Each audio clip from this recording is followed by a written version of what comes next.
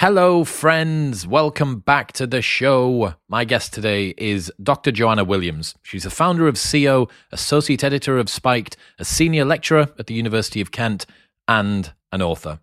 The last few years have seen progressive ideas capture institutions, academics, and headlines. But how much has this ideology actually trickled down to making an impact in the real world? Is it just a moral panic about a moral panic, or is there something to actually be concerned about?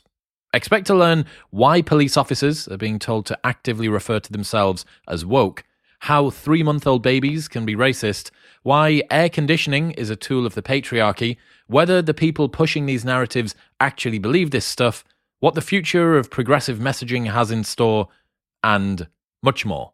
I'm quite hesitant around the whole woke is taking over everything and they're coming for the real world narrative. I simply haven't seen this make much impact day to day in front of my own eyes. It seems to be a very sort of abstract, headline-grabbing, libs of TikTok type internet phenomenon, which doesn't seem to have many real-world implications. But maybe this is just a slow march. Maybe there is something for us to be worried about. And I really enjoyed kind of getting into the weeds with Joanna today and pushing back against some of the proposals that she had, and then hearing what she had to say about some of my criticisms as well. Also, she's from Stockton-on-Tees. She went to the same college as me in the northeast of England. So we've got that affinity in common as well. Speaking of the northeast of England, I'm still here. I am still in the UK for another couple of days, and then I'm back to Austin this Wednesday. If you are in Austin, this Thursday, me and Rob Henderson are going to do a meetup at Cosmic Coffee on South Congress. We're going to be there 6:30 p.m. until 9:30 p.m. It's totally free. It's just if some friends and some people that might want to catch up with us and have a chat. We're going to be there 6:30 until 9:30 p.m. at Cosmic Coffee on South Congress. So if you're in Austin, feel free to come and join. But now, ladies and gentlemen, please welcome Dr. Joanna Williams.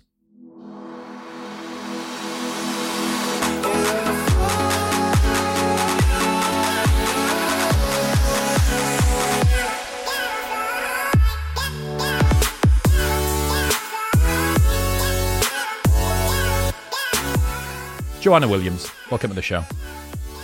I'm really happy to be here. Thanks for having me. British police officers have been told to embrace the label woke. What's going on? Well, it's a good question, because what they're clearly not being told to do is go out there and fight crime. They're being given anti-racism training, and they're being told that if they think that this anti-racism training is going to see them being labelled as woke, then they should just embrace that and go with it. I mean, clearly nobody wants the police to be racist, and certainly I don't want the police to be going around targeting people because of their skin colour or anything like that. But I think what most of us want the police to be doing is actually catching criminals, and catching criminals irrespective of their skin colour. And nobody has a problem with the police really having training in anti-racism. But the question is what kind of training they're getting. And central to this training is they're being told basically that any racial discrepancies, any kind of where one ethnic group is seen to be kind of out of proportion to another ethnic group is a problem. But you can't really go about fighting crime in that way. It means you're fighting crime with one hand tied behind your back. You're always looking at skin colour, and you're left thinking, well, you know, have we stopped and searched too many black people this week? Have we perhaps questioned too many brown skin coloured drivers? Have we pulled over too many white people? And you can't police properly if you've got one mind on skin colour. You've got to be looking at who's committing the crimes, not what colour skin they've got. So it seems to me that this does make policing woke, and the problem with it is not that they need to embrace it, it's that they need to ask themselves why they're not busy spending the time catching criminals rather than messing about with these things, looking at people's skin colour. Abimbola Johnson, chairwoman of the scrutiny panel. What is this? That sounds terrifying. Chairwoman of the scrutiny panel that will hold forces to account over the plan, expressed disappointment that officers refused to say whether policing was institutionally racist as they launched the initiative. Johnson, who was appointed after Black Lives Matter demonstrations in Britain in 2020, said officers should be comfortable with being called woke. Yeah, do you know what? That's the classic catch-22 that woke tricks people into, and particularly around issues to do with racism. So this big thing, like, are you going to say that you're institutionally racist? They can't win on that one. So I'm not surprised they didn't answer it, because if they say, yes, we are institutionally racist, then it's like, oh my God, what are you doing? Why are you institutionally racist? We better fire you all. We better recruit a whole load of new police officers, send you on a load more training sessions. You're clearly doing something very wrong. But if they say, no, we're not institutionally racist, then by definition of the kind of woke mantras, they are racist, because they're not admitting to all their innate prejudices. So I think if anybody asked me that question, I would avoid it too, because like I say, it's one that you just cannot win in the eyes of these woke people. It is unfalsifiable, some of the things that get put forward. You think, I'm damned if I do, I'm damned if I don't. And silence is both violence and compliance. So it's not even as if I can't choose to not engage in this discussion. Every single different approach that you could have to that, and disappointment in not agreeing to what you said that you wanted it to be from the scrutiny overlord or whatever she's called. Yeah, absolutely. And it's like that classic thing that you used to do when you were a kid, when you tossed a coin, heads I win, tails you lose. They can't. They've completely stacked all the cards in their favor, so that whatever arguments are put forward, they think they can win. So, I mean, if you try and challenge this idea that we've got an institutionally racist society with statistics, if you say, actually, look at what's going on in education, look at who's getting the best exam results, look at who's most disadvantaged in education, for example, or, look at who's going to university, who's getting jobs, and point out that there aren't all these ethnic or racial disadvantages that people are making out, then they say, oh no, you can't just use statistics. You've got to talk about people's lived experiences. You've got to look at how Black people are actually experiencing racial inequalities and racial disadvantages. Now, there might be some truth in that.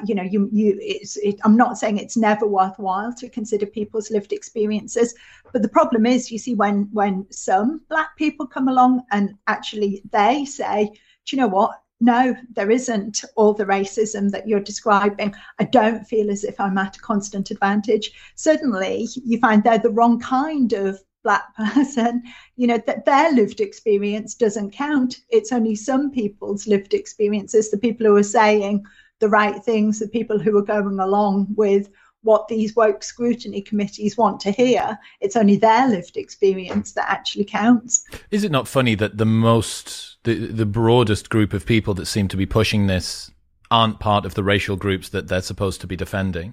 That, I mean, we saw this in America, right? That when the defund the police thing came around, that if you actually surveyed a lot of Black communities, that they said that they wanted more policing because it was their children that were going to be injured. Do you know Mary Harrington from Unheard? Mm-hmm. Yeah. So she came on the show and she told me this story about the introduction of the pill in the 1960s increased the number of single mothers.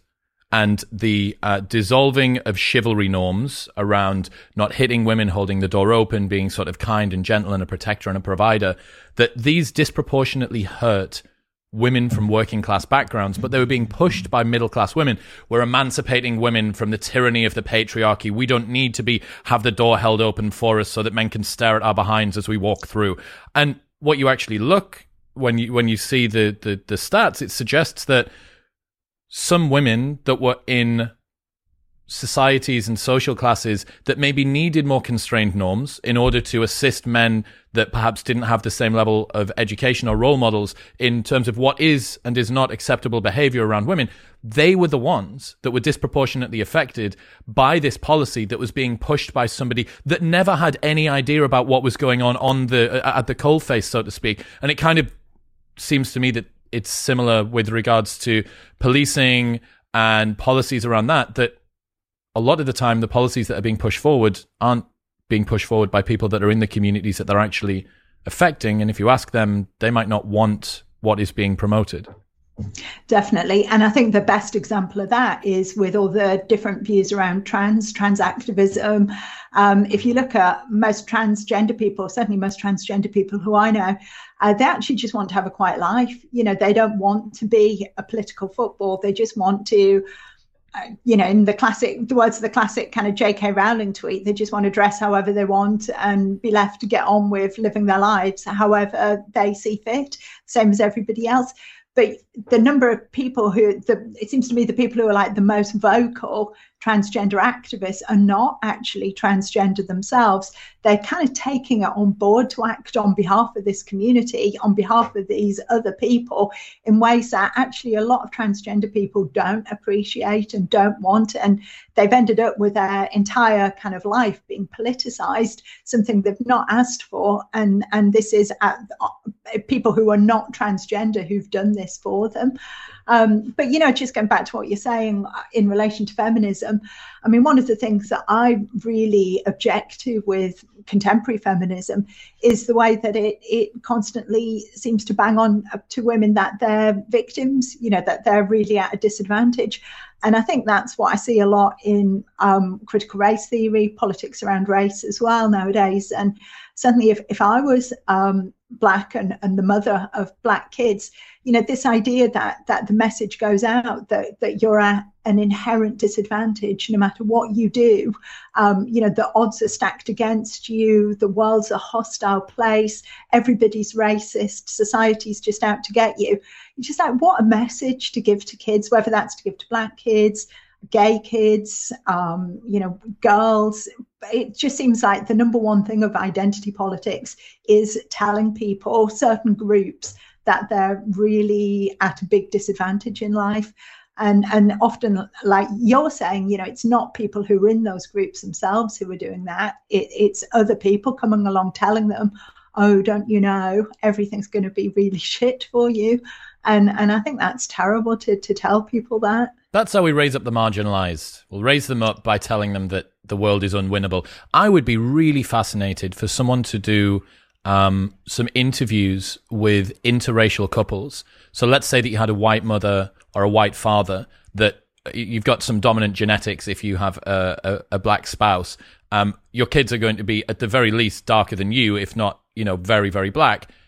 I would love to find out what their experience of kind of being thrust into a world where they're now very invested in the messaging around race disparities, minority messaging. I think that would be fascinating, to work out what's it like to be a mother that maybe has lived, or a father that's lived their entire life observing this from the outside, to then be sort of put onto the stadium floor. Definitely. And the thing that worries me about that is I think certainly somebody kind of my age, we have this very complacent view. So I'm kind of late 40s now. This very complacent view that society gets better, that things are better. Suddenly it does seem true to me that the world is a lot less sexist, racist, homophobic than when I was a kid. You think society progresses, and there's progress in we're more tolerant, we're more liberal nowadays. But my worry is that when you talk about something like that the old kind of colorblindness that would have been genuinely progressive, but would have meant that, if you married somebody with a different color skin to you, if you had a mixed race kid, you wouldn't even use that term mixed race. It would just be your kid. You wouldn't see your kid in terms of a skin color. You wouldn't see your partner in terms of a skin color. It was just your partner. It was just your kid.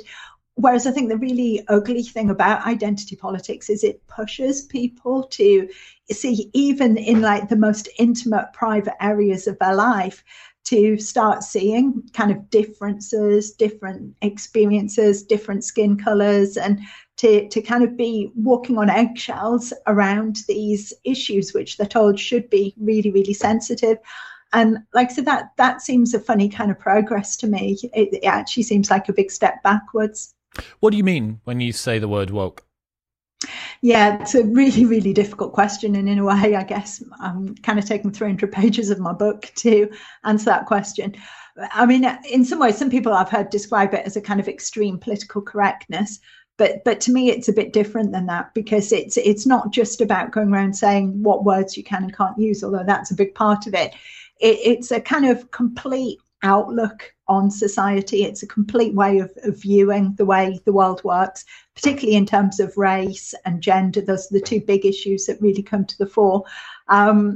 But it's very much about identity and privileging dividing the world up, dividing people up into belonging to different identity groups, and then affording different status, different victim status to each of those different groups. So you create they call it intersectionality. You create these kind of pyramids, if you like, of oppression, where you've got, I guess, a black transgender people at the top, and you've got white men at the bottom, and everything that you are expected to need to know about a person, you're supposed to be able to gather just from looking at the colour of their skin, their gender, their sexuality.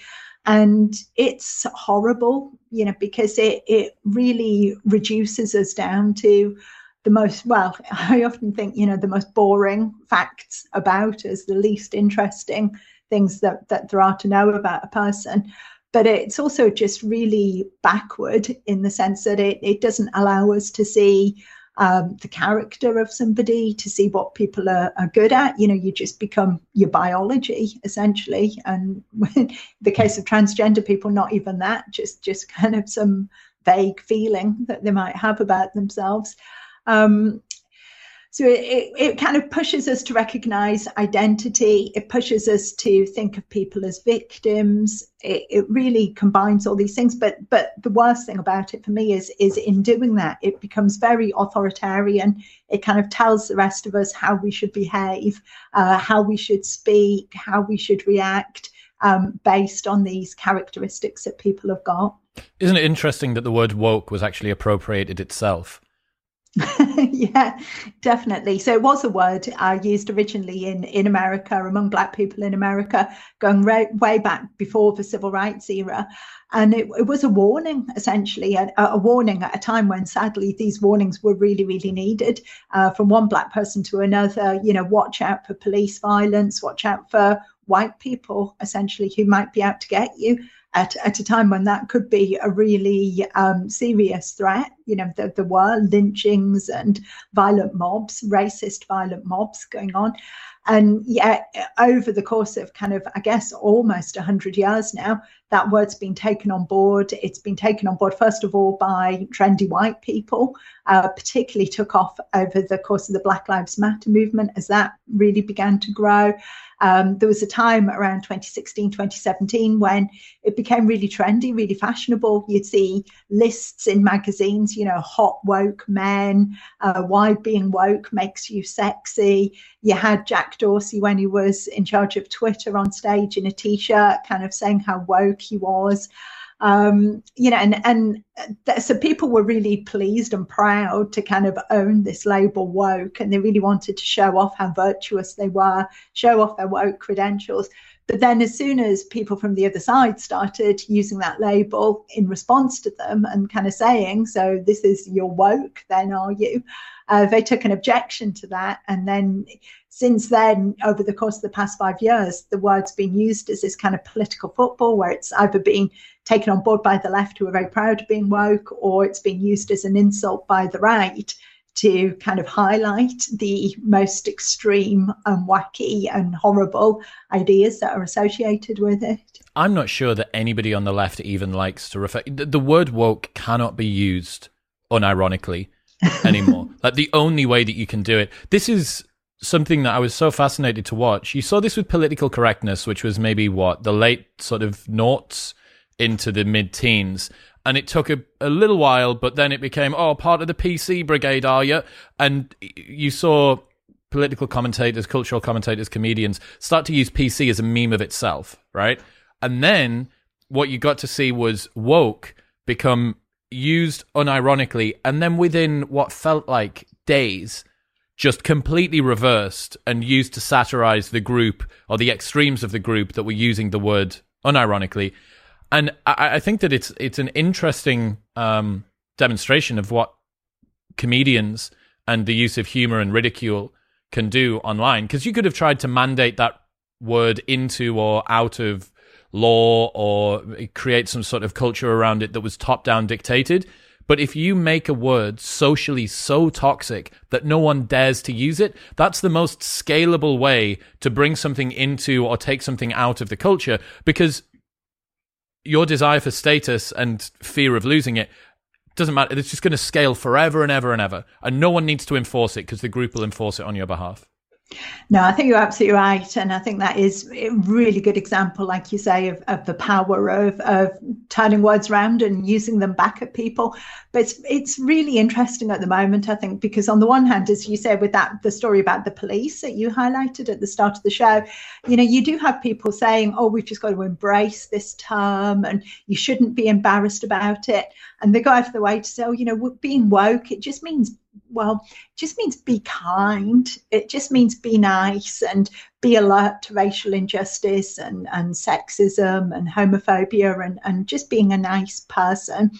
But then on the other hand, like you say, they don't actually own the label. Very few of them actually own the label directly. So they're kind of trying to reclaim it from this. But I think it is a good term to use because, like I said, I think it allows us to name something that a lot of people would rather we didn't put a name to. So, all of these different views, I think the way I see it, if you were to draw a Venn diagram between people who are kind of really buy into critical race theory and people who really buy into gender ideology, you'd see big overlaps between these different viewpoints, and to me that's really what woke is. It's the overlaps between all of these circles, and they would rather, the people who were most woke would rather we didn't know who they were, would rather we didn't kind of call them out for their authoritarian ideas. And so they don't want the label being attached to them. They're not keen on it. And I think actually being able to call out that there's something going on here, there's something that we should be critical of, because they try and pass it off as, oh, it's just a question of being kind. It's just a question of common sense. Whereas actually, I think there are some very, very good reasons for questioning what's going on here, least of all, because a lot of the time it is actually quite racist, I think, to get people to always be thinking in terms of someone's skin color.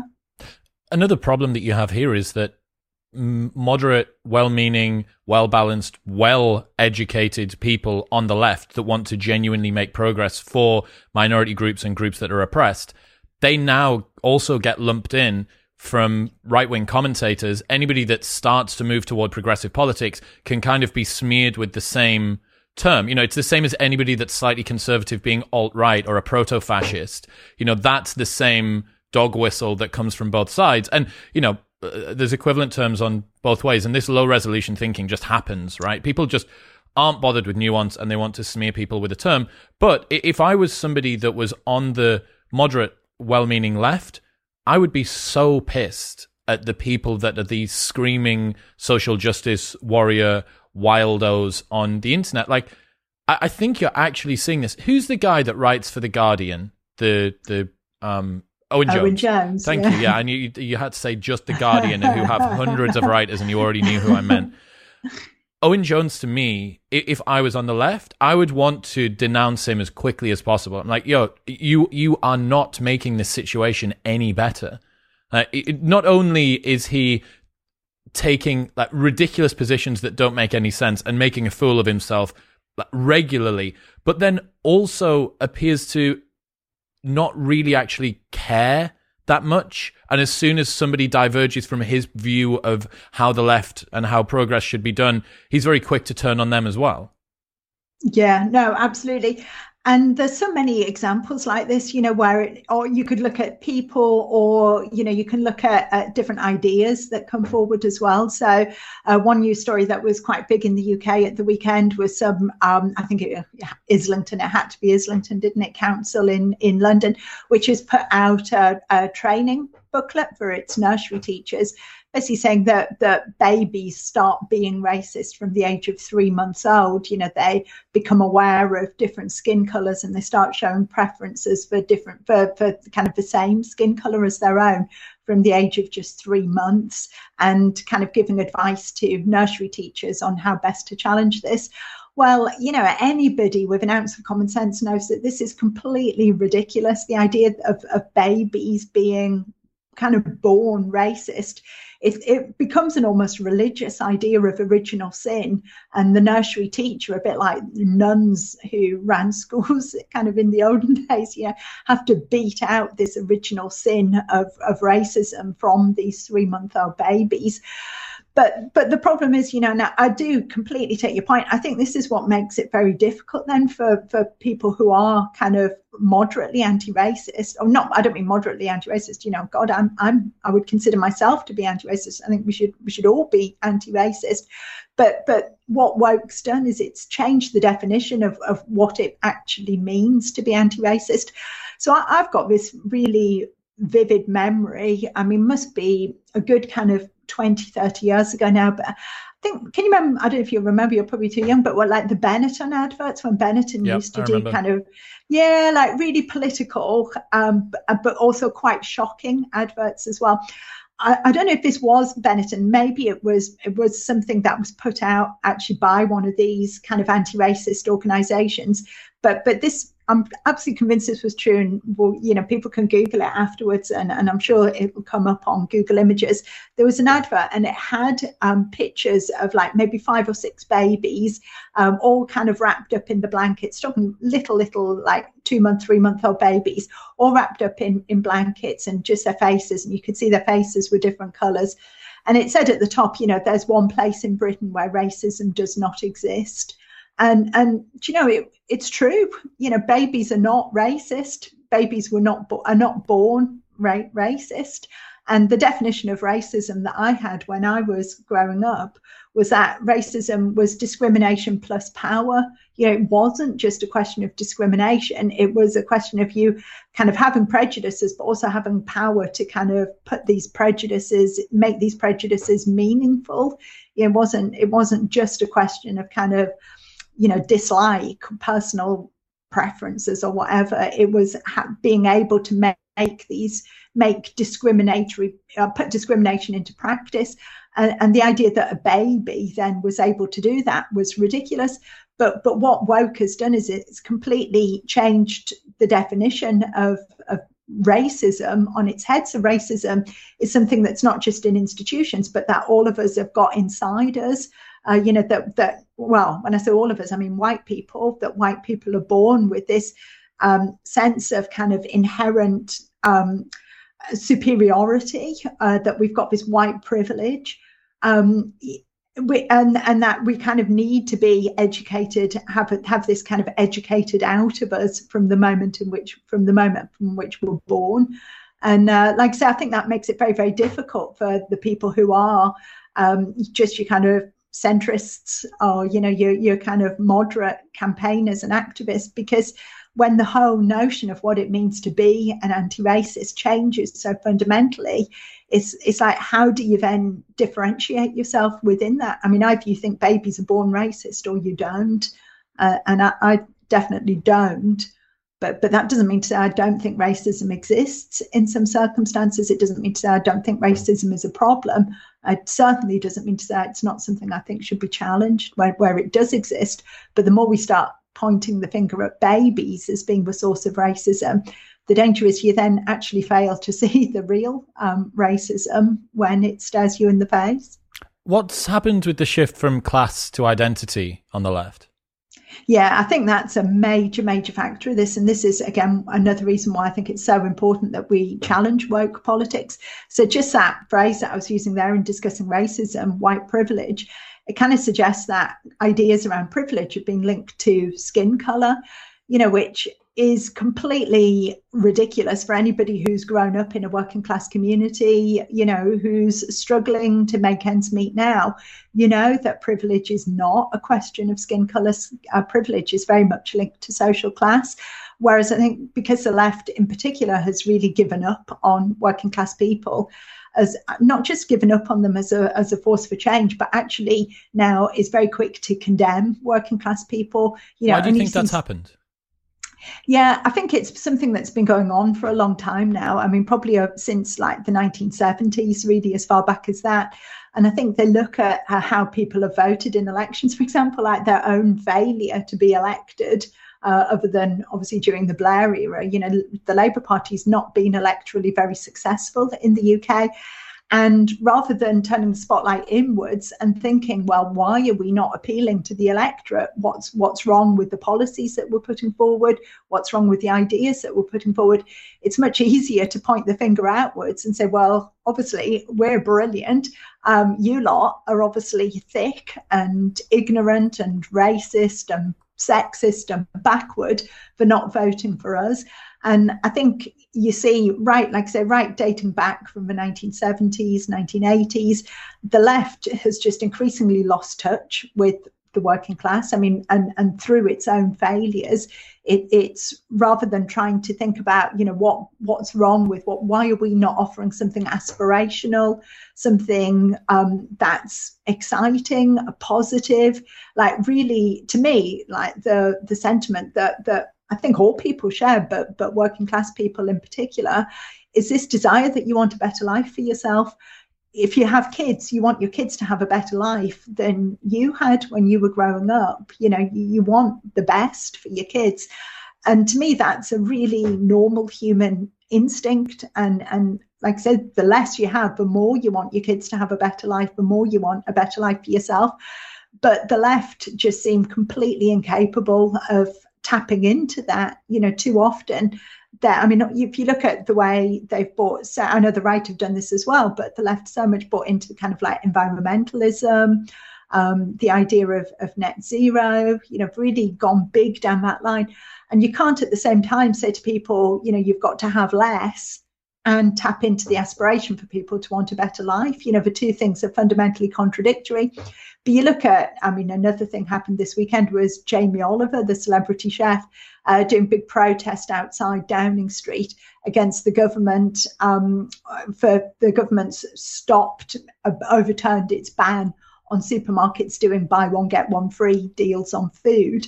And Jamie Oliver, is there kind of like the revolutionary, outraged that poor people might be able to get food a little bit cheaper in the middle of a cost of living crisis, rather than the left actually saying, yes, what's really important is that we do make food cheaper. Instead, you've got this idea that, well, these people, they're so fat, they're so not in control of their own lives, they're just going to go out there and buy all this unhealthy food and cram their faces full of fat and become obese and unhealthy. When you've got that really contemptuous view of the working class, you're really looking at them in disgust. You're not selling something that people actually want. So I think the left then, having abandoned the working class in disgust, has looked to different identity groups to provide them with a constituency. So it's much easier to think, instead of looking to working class people, let's try and focus on Black people or transgender people or, these different identity groups, as a way of kind of trying to find some people you can still appeal to and make out like you're a really nice person in the process. Peter, the plebs are uprising. We don't know what to do. They're going to the supermarkets to buy 2 for. Rally Jamie Oliver. We'll get him in. He'll come and fix it. Jamie, get yourself out there. These poor people, these fat bastards. Let's go and get them sorted. Yeah, it is so bizarre, because remembering that working class cuts across the racial lines, right? So if you help people that are working class or underclass, you're helping Black, white, Asian, in the UK as well. A lot of Pakistani, a lot of Indian, a lot of Bangladeshi. And you think, okay, how's that not a better policy? It just seems like a really stupid way of trying to, of signaling virtue whilst not actually doing anything that delivers it. The thing that surprises me is that the left has really sort of stuck at this point for so long, because at least in the UK and almost in the last US election, sort of Biden only really pipped it to the post. In the UK, it was a complete landslide. It was obvious that the left's messaging didn't resonate with the electorate. And the bottom line is, your job in government should be to actually make the country better, but in reality is to get elected. So it's kind of impressive that you are sticking to a rhetoric and a type of ideology that is so evidently unsuccessful in the one thing that you're sort of primarily here to do. You're sticking at that. You're sticking at this messaging, which doesn't resonate. I mean, losing places like Ashington, which is not far away from where me and you were born, and was this Labour stronghold, pit village, miners. No one would be able to understand what the accents of the sort of thickest people on there. And you think, how would that flip, right? How would that flip to actually become a Conservative constituency? And the finger gets pointed at these people, and they say, these sort of idiot backyard mining town hicks, these chavs in tracksuit bottoms that don't know what's good for them. And that's the preachiness that you see with the, let's rally Jamie Oliver, let's get him out there. These fat fucks everywhere. Like, that's the same sort of sense that I get. And even if that's not true, right? Even if it is the case that everybody that's putting forward these sort of progressive policies that focus on gender and race, even if they are coming from a good place, that's not how it's perceived.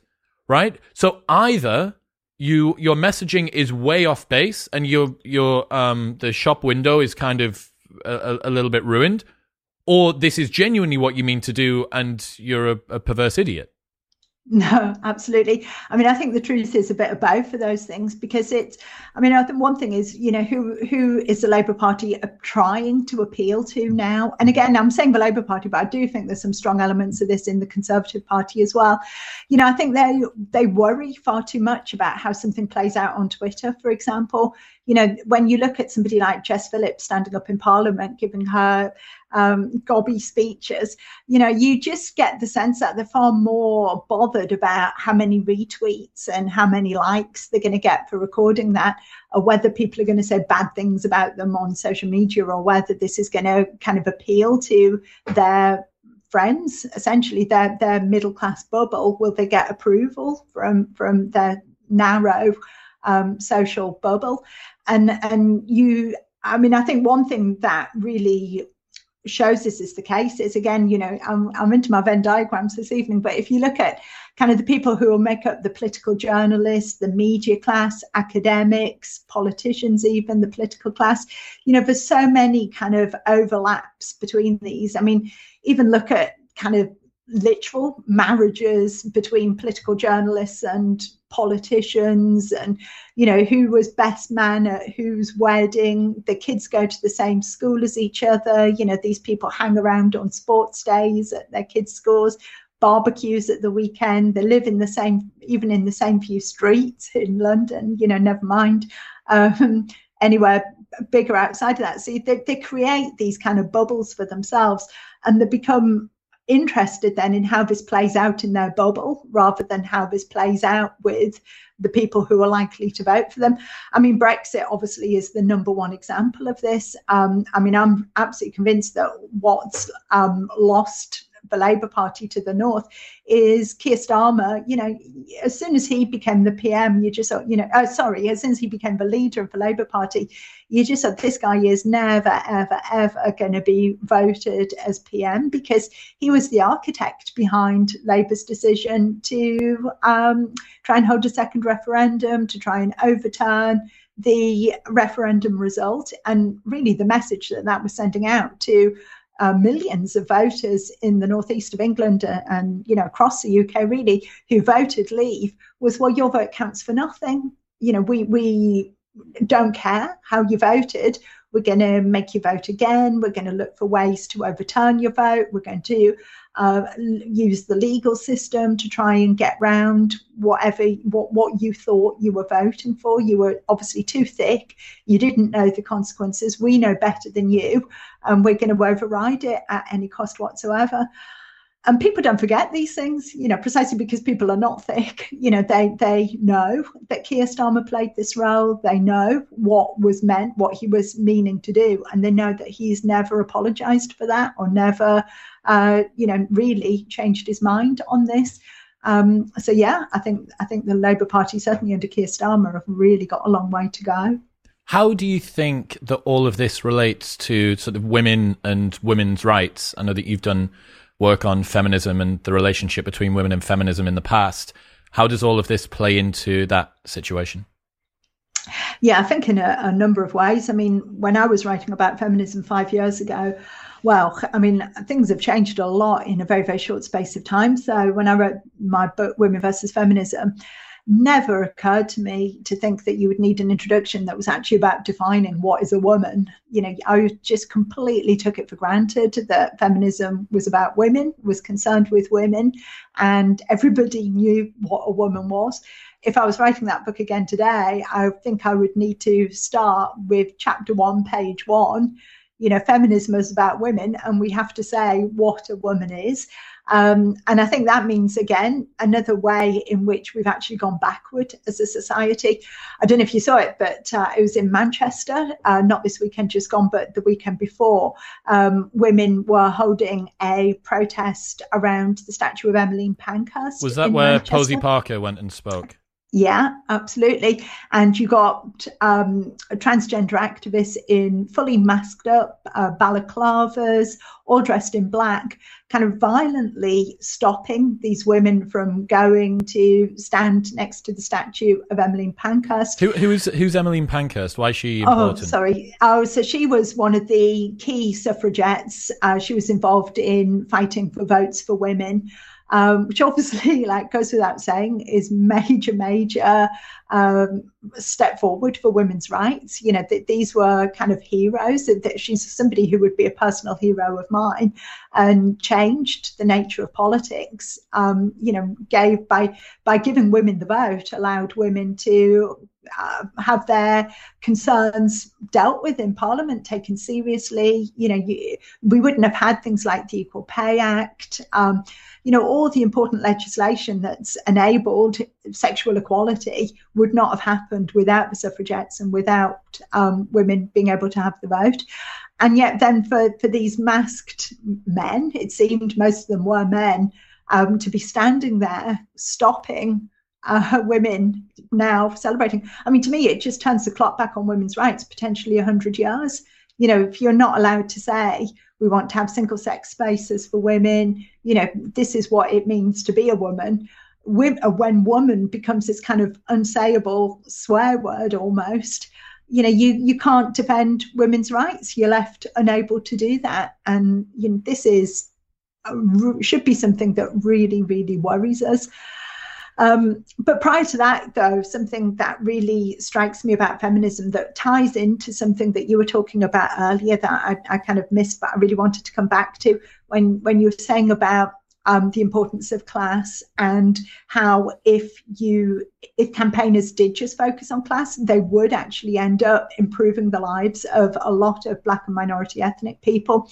Because I think that's so true, and such a really, really important point, because you look at a lot of the time, there is a correlation because of historical disadvantage, historical discrimination, patterns of immigration that we've had into this country going back over many, many decades, where you look at the kind of Pakistani community around parts of Yorkshire, for example, really is very economically deprived. Now, you think if you did just focus on working class people, you would raise up the living standards, the job opportunities, the educational opportunities for people in those communities.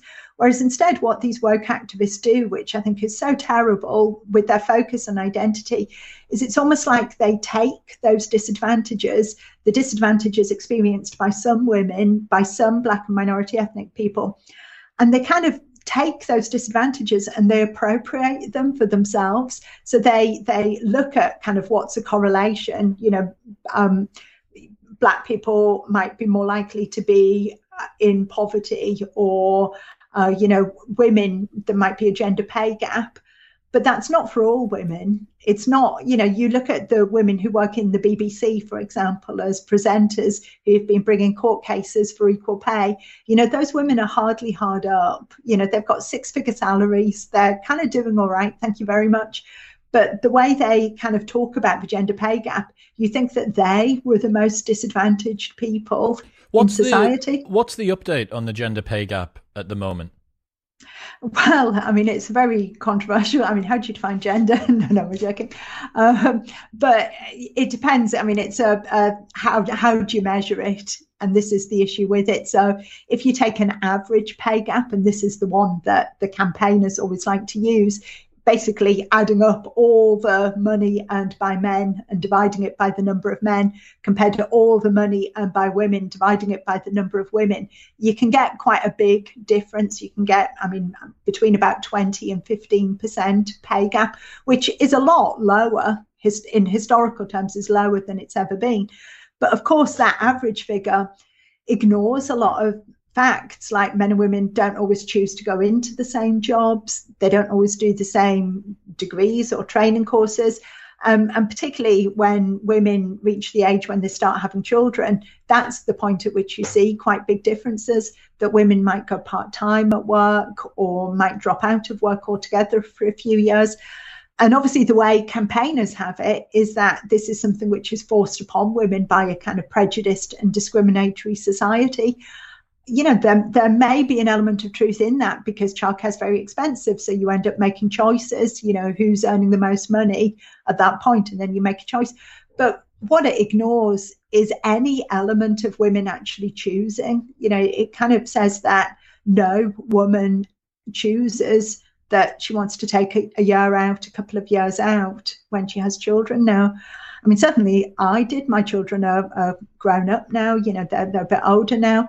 But when I had two children kind of under the age of 3, I did stop work for a couple of years, and then I went back very part-time. So clearly my pay fell at that point. Clearly if you don't work, you don't get paid, or if you work part-time. But that's your internalized patriarchal oppression that you've now, your Stockholm syndrome is coming back out of your mouth and leaking into your career aspirations. The fact that you decided to play the game that men had made for you, because no woman would choose to actually spend their time at home looking after their children, because 2 3-year-old children and spending the only time that you're ever going to get with them, which now you can't because they're fully grown up, there's no reason that you would want to do that instead of putting in numbers onto a keyboard or writing articles for some company that you don't take any of the money home for. You're right, clearly, and it was a choice that I made. And I think that the thing is, feminism almost pushes you into this narrative where it becomes easier to present yourself as a victim. It became a lot more socially acceptable, I know, in my own circumstances, to say, oh, well, the reason why I'm doing this is because the childcare is so expensive, and, it's very difficult for times and everything. And actually just owning the choice and just saying, I've chosen to do this is kind of made very difficult for women to do that. Celebrating motherhood seems like such an uncool and unpopular thing to do, and the only reason that any woman would choose it is because of their internalized patriarchal oppression. And that sucks. We're having this discussion. I was at the International Fitness Summit last year, right? So it was 60-40 girls to guys, maybe even more, maybe 70-30 girls to guys. And they were talking about the fact that women in the fitness industry, there's still sort of objectification of how they look, of the way that they're presented. And I was looking around the room and I was like, well, we're 2-1 outnumbered here with girls. And the girls are putting their hands up and they're making insane amounts of money. And why is it that women are being paid this, and so on and so forth? One of the guys just put his hand up and said, well, what about women that actually want to be mothers? You're saying that it shouldn't be the case that women have to take time off, that there should be more. I think it's Australia that has a way that you can alter the men's and women's time away from work, and you can kind of share it overall. He said, well, hang on, what if you just want that? What if that's something that you're looking forward to? Remembering as well that in the same breath, people will complain about the fact that it's almost impossible to raise a child on a one-parent income, so that both parents actually do need to work. And yet, if you have one parent that chooses not to work, that's somehow seen as making a suboptimal decision because of internalized patriarchy. No, absolutely. And again, I think a lot of these decisions are quite class-based as well. And that's not given credit for, because ultimately, if your job is going to sit in a nice office, you're nice, warm, dry, you sit in front of a laptop, you can mess about on social media for a good part of the day, you've got coffee on demand and interesting colleagues that you can gossip to whenever you like, actually doing that in preference to being at home struggling with toddlers, it's not easy. I've got to be honest, is probably preferable, and also you've got that status of saying you're going out to your busy job. Whereas if your job is kind of being a carer, physically demanding, low paid, working in a supermarket, long antisocial hours, you are going to have more status, more control over your life by being a mum. But again, what feminism can do often is look down on working class women who've made that decision, for rather than kind of looking at why people have made this decision. It just kind of comes across as very snobby that they've made the wrong decision. As a bloke as well, I really love the idea of being able to say, I've spent most of my 20s and so far most of my 30s as well working, building up businesses, accumulating wealth, investing really, really smartly. I haven't updated my car for 7 years. I really like the idea of being able to give the gift to my future wife that, look, if you want to take time away from work for 3-5 years, that's fine. I'll go do my thing. I still want to spend as much time with the kids as possible. But I've constructed a life that facilitates my future wife and the mother of my children to be able to go and do that. And then for me to be told that that's me oppressing or restricting the career opportunity of my future. I mean, my future wife is going to be incredibly well balanced, so this isn't going to be a problem. But my point being that I have a bunch of friends, a bunch of guy friends who are older than me who have done this.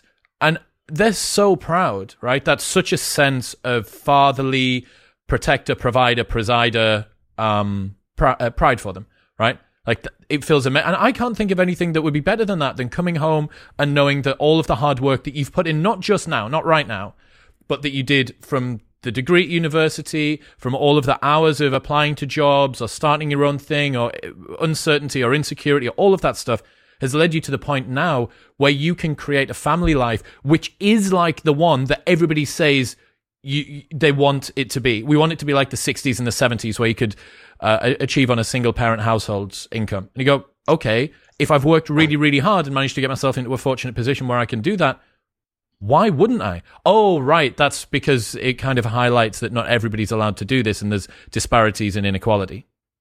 But I think what's really important in what you've just said there, right at the beginning when you're saying, you would like to be able to make this as an offer, you're talking about the conversation you would have with your poor future wife, but that's the key thing for me. You're not saying, and you must stay at home. I'm ordering you to stay at home. You're talking about a dialogue. You're talking about a conversation that may or may not take place at some point in the future.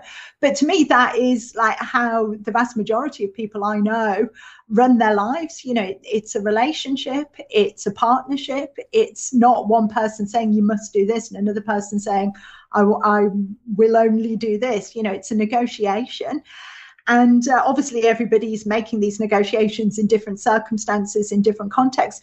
But I think the problem with a lot of feminism and identity politics more broadly, to come back to the book, is it pitches people against each other. It suggests that, what's good for men is bad for women and the other way around, that we're kind of locked into some competition, one against the other, that if I want to get a job, I've kind of got to get one over on my husband, or he's constantly trying to get one over on me.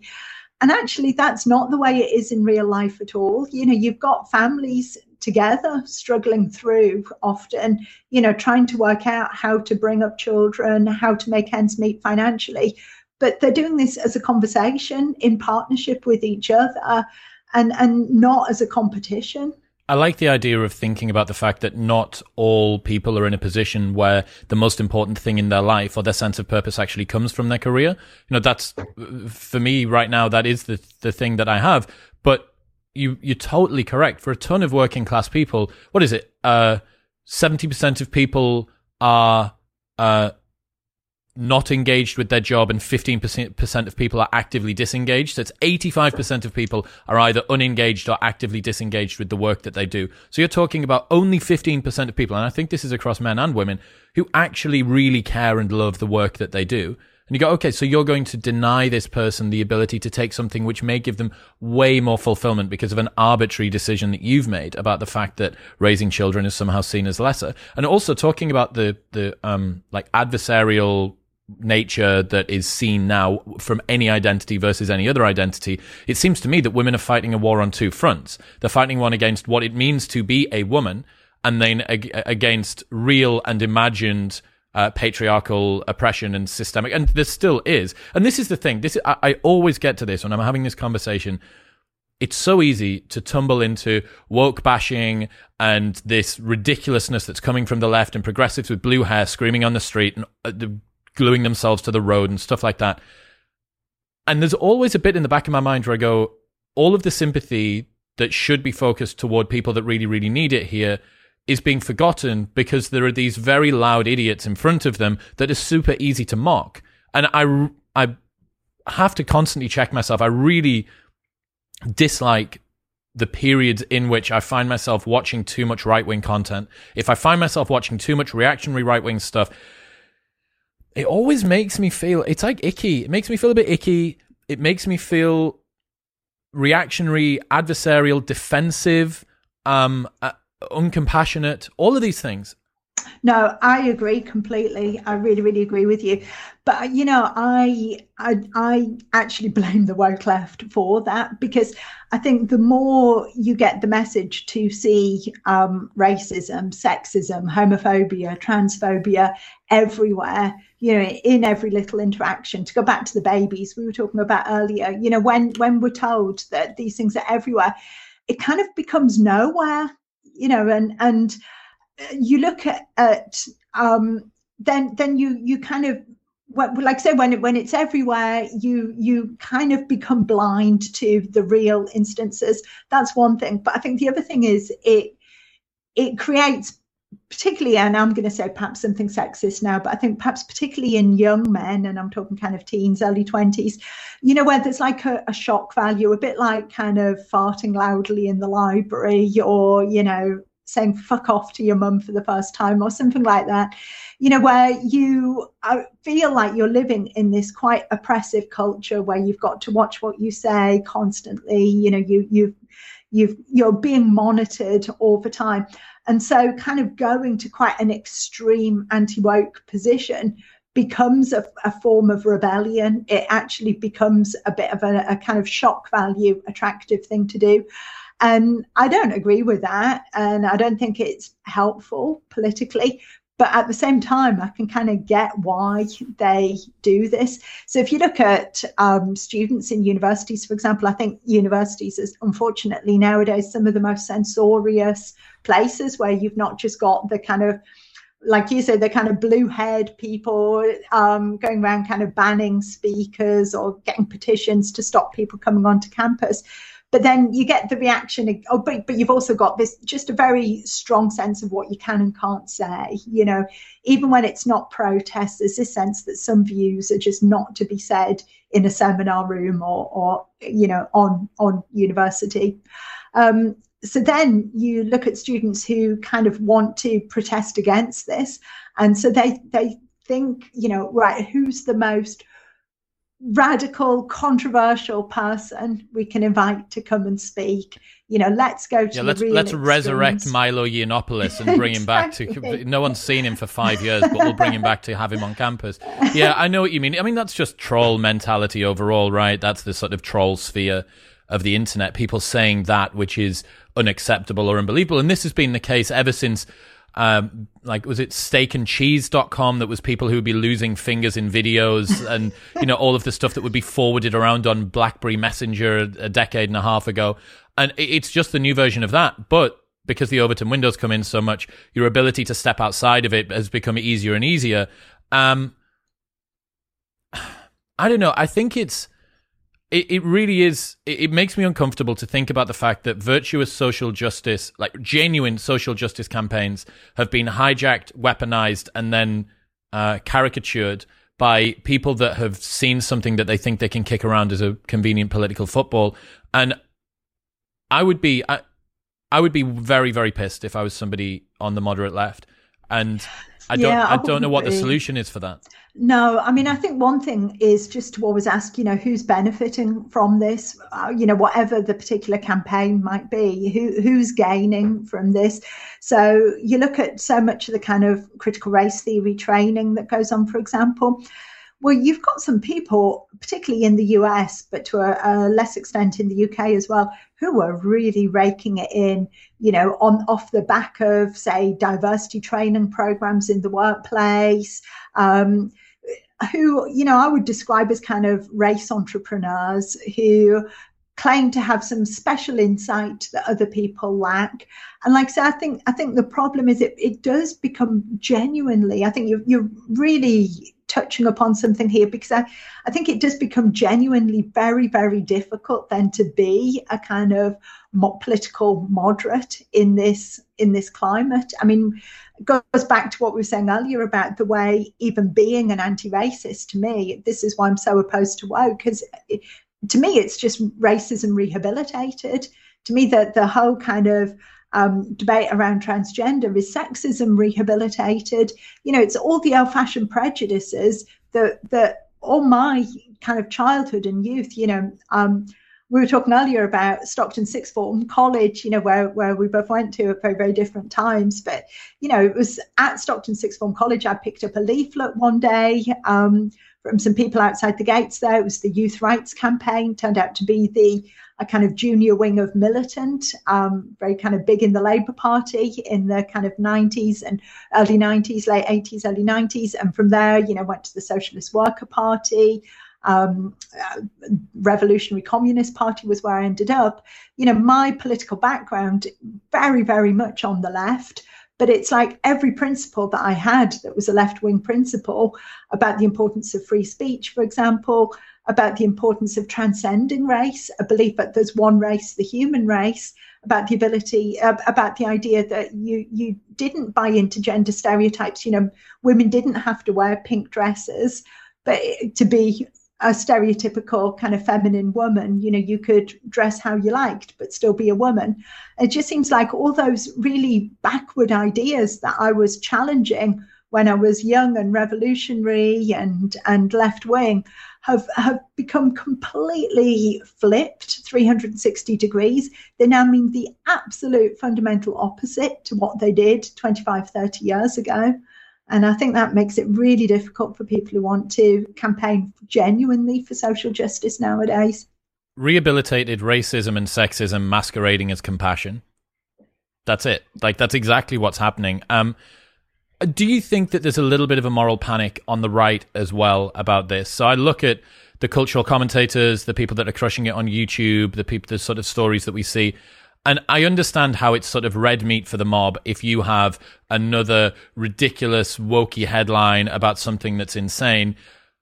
But how much is this actually capturing the things that we really care about? Like, it doesn't seem to me that real world change that affects actual people appears to be happening. And I think that a lot of my moderate friends on the left would say, look, the moral panic that you see that's loud from the blue-heady people on the left is equivalently being reacted to by the people on the right, that they're saying that all of these policies around woke and transgenderism and racism and sexism and stuff like that, they're not actually trickling down to sort of grow any corn in anywhere that's real. It just exists kind of like arbitrarily or culturally within media and within some higher circles of academia, but it's never actually hitting anything. Do you think that there's a moral panic on the right about this stuff too? Oh, yeah, I kind of think both the things that you've said there, like two different things, are actually both true, which is probably not helpful. So I'll tease out what I mean by that. So I do think there is a danger of a moral panic. And clearly a lot of people nowadays, as we were talking earlier, are into the social media clicks. And I think that's definitely a thing on the right as much as on the left. And I mean, I know I run my own website, Keo, a little think tank. And I know if I publish something with trans or woke in the headline, you know, the number of hits it will get will go through the roof. And I do consciously rein myself in because I think, you know, I can't just go around kind of writing about trans or woke every week. It would be an easy thing to fall into. And if you were addicted just to getting those clicks, then you could do that. You know, that's what you would do. And it's kind of a cheap thrill, if you like. It becomes a way of kind of appearing to have a lot of bravado in a way that I think, I agree with you, is unhelpful. But, you know, at the same time, just when every time I say to myself, you know, now calm down, don't get carried away, don't inflame moral panics, you open the newspaper and there's some story, like, again, exactly the one that you kicked off with, about the police having this training, being told to embrace the word woke, where you just think, oh, for God's sake, could we not just stick on the fighting crime bit? Why do you have to go down this? Why do you have to provide the fodder for the next headline writer to come along and cry out, the police are woke? Of course, people are going to say the police are woke if you're there saying, as the police trainer, oh, we really want our officers to embrace the word woke. Why provide this pour fuel on the fire, if you like, for the extremists? There's an ever escalating game of tit for tat that's going on here, and I don't know how you get this to stop, right? I noticed this two years ago. I did this really short video. It was about 3 minutes long, and it was looking at would you have had the reaction of BLM and stuff had Charlottesville not happened? Then BLM, would you have had January 6th? Then January 6th with whatever. And you just see this constant sense that because a thing was done, we are justified to do the same thing in the opposite direction. And this exactly occurs online, where the right-wing commentators, they feel justified because they say, look, here is a ridiculous story about the police that's going on.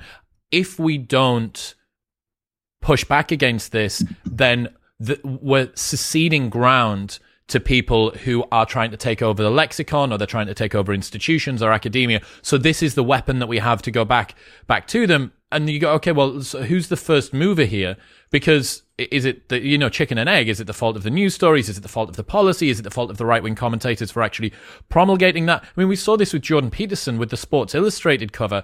The most number of clicks that Sports Illustrated's ever got probably came from the fact that he highlighted it. So you go, okay, so who's at fault here? Is it the fault of the people that put the policy out? Is it the fault of the people that bring more attention to it by pushing back? Would it be better to not push back? Like, all of these questions, I think, are really interesting, but to me, it's definitely not getting us anywhere. It's one of the reasons why conservatism generally just isn't very exciting. I don't know why, as a young person, you would be enthralled by conservatism at the moment, because you go, well, what are you proposing? When was the last time that you actually proposed anything that wasn't you playing defense? It's permanently the right playing defense, and the left proposes. The left proposes something crazy, online policy, transgender, new words, new lexicon, whatever, and then the right plays defense against it.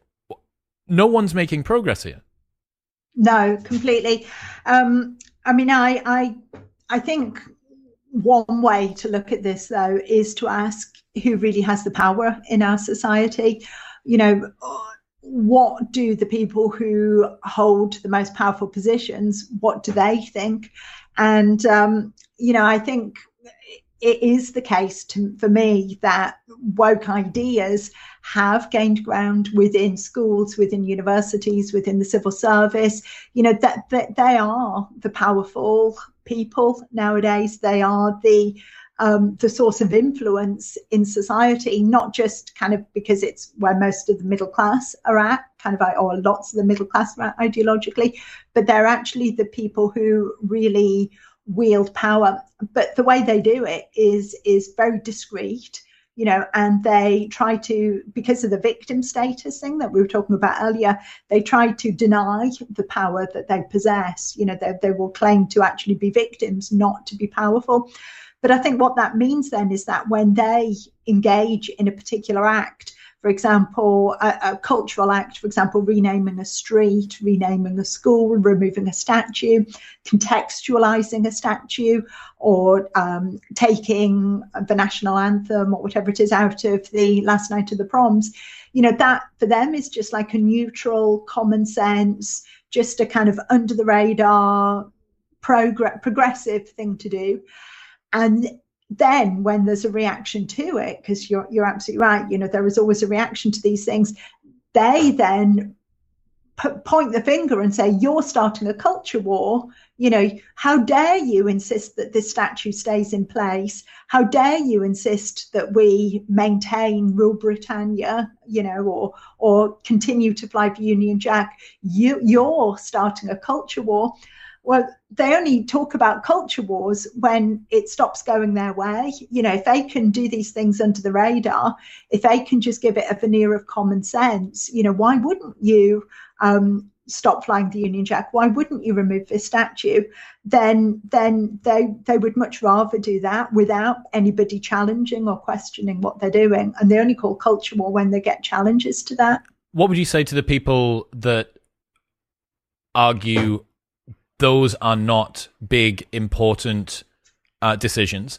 That, yes, maybe this might be something that's happening, and it might be a little bit silly, but in the grand scheme of things, that doesn't matter, and this proves that there is a moral panic on the right about stuff that's going on the left.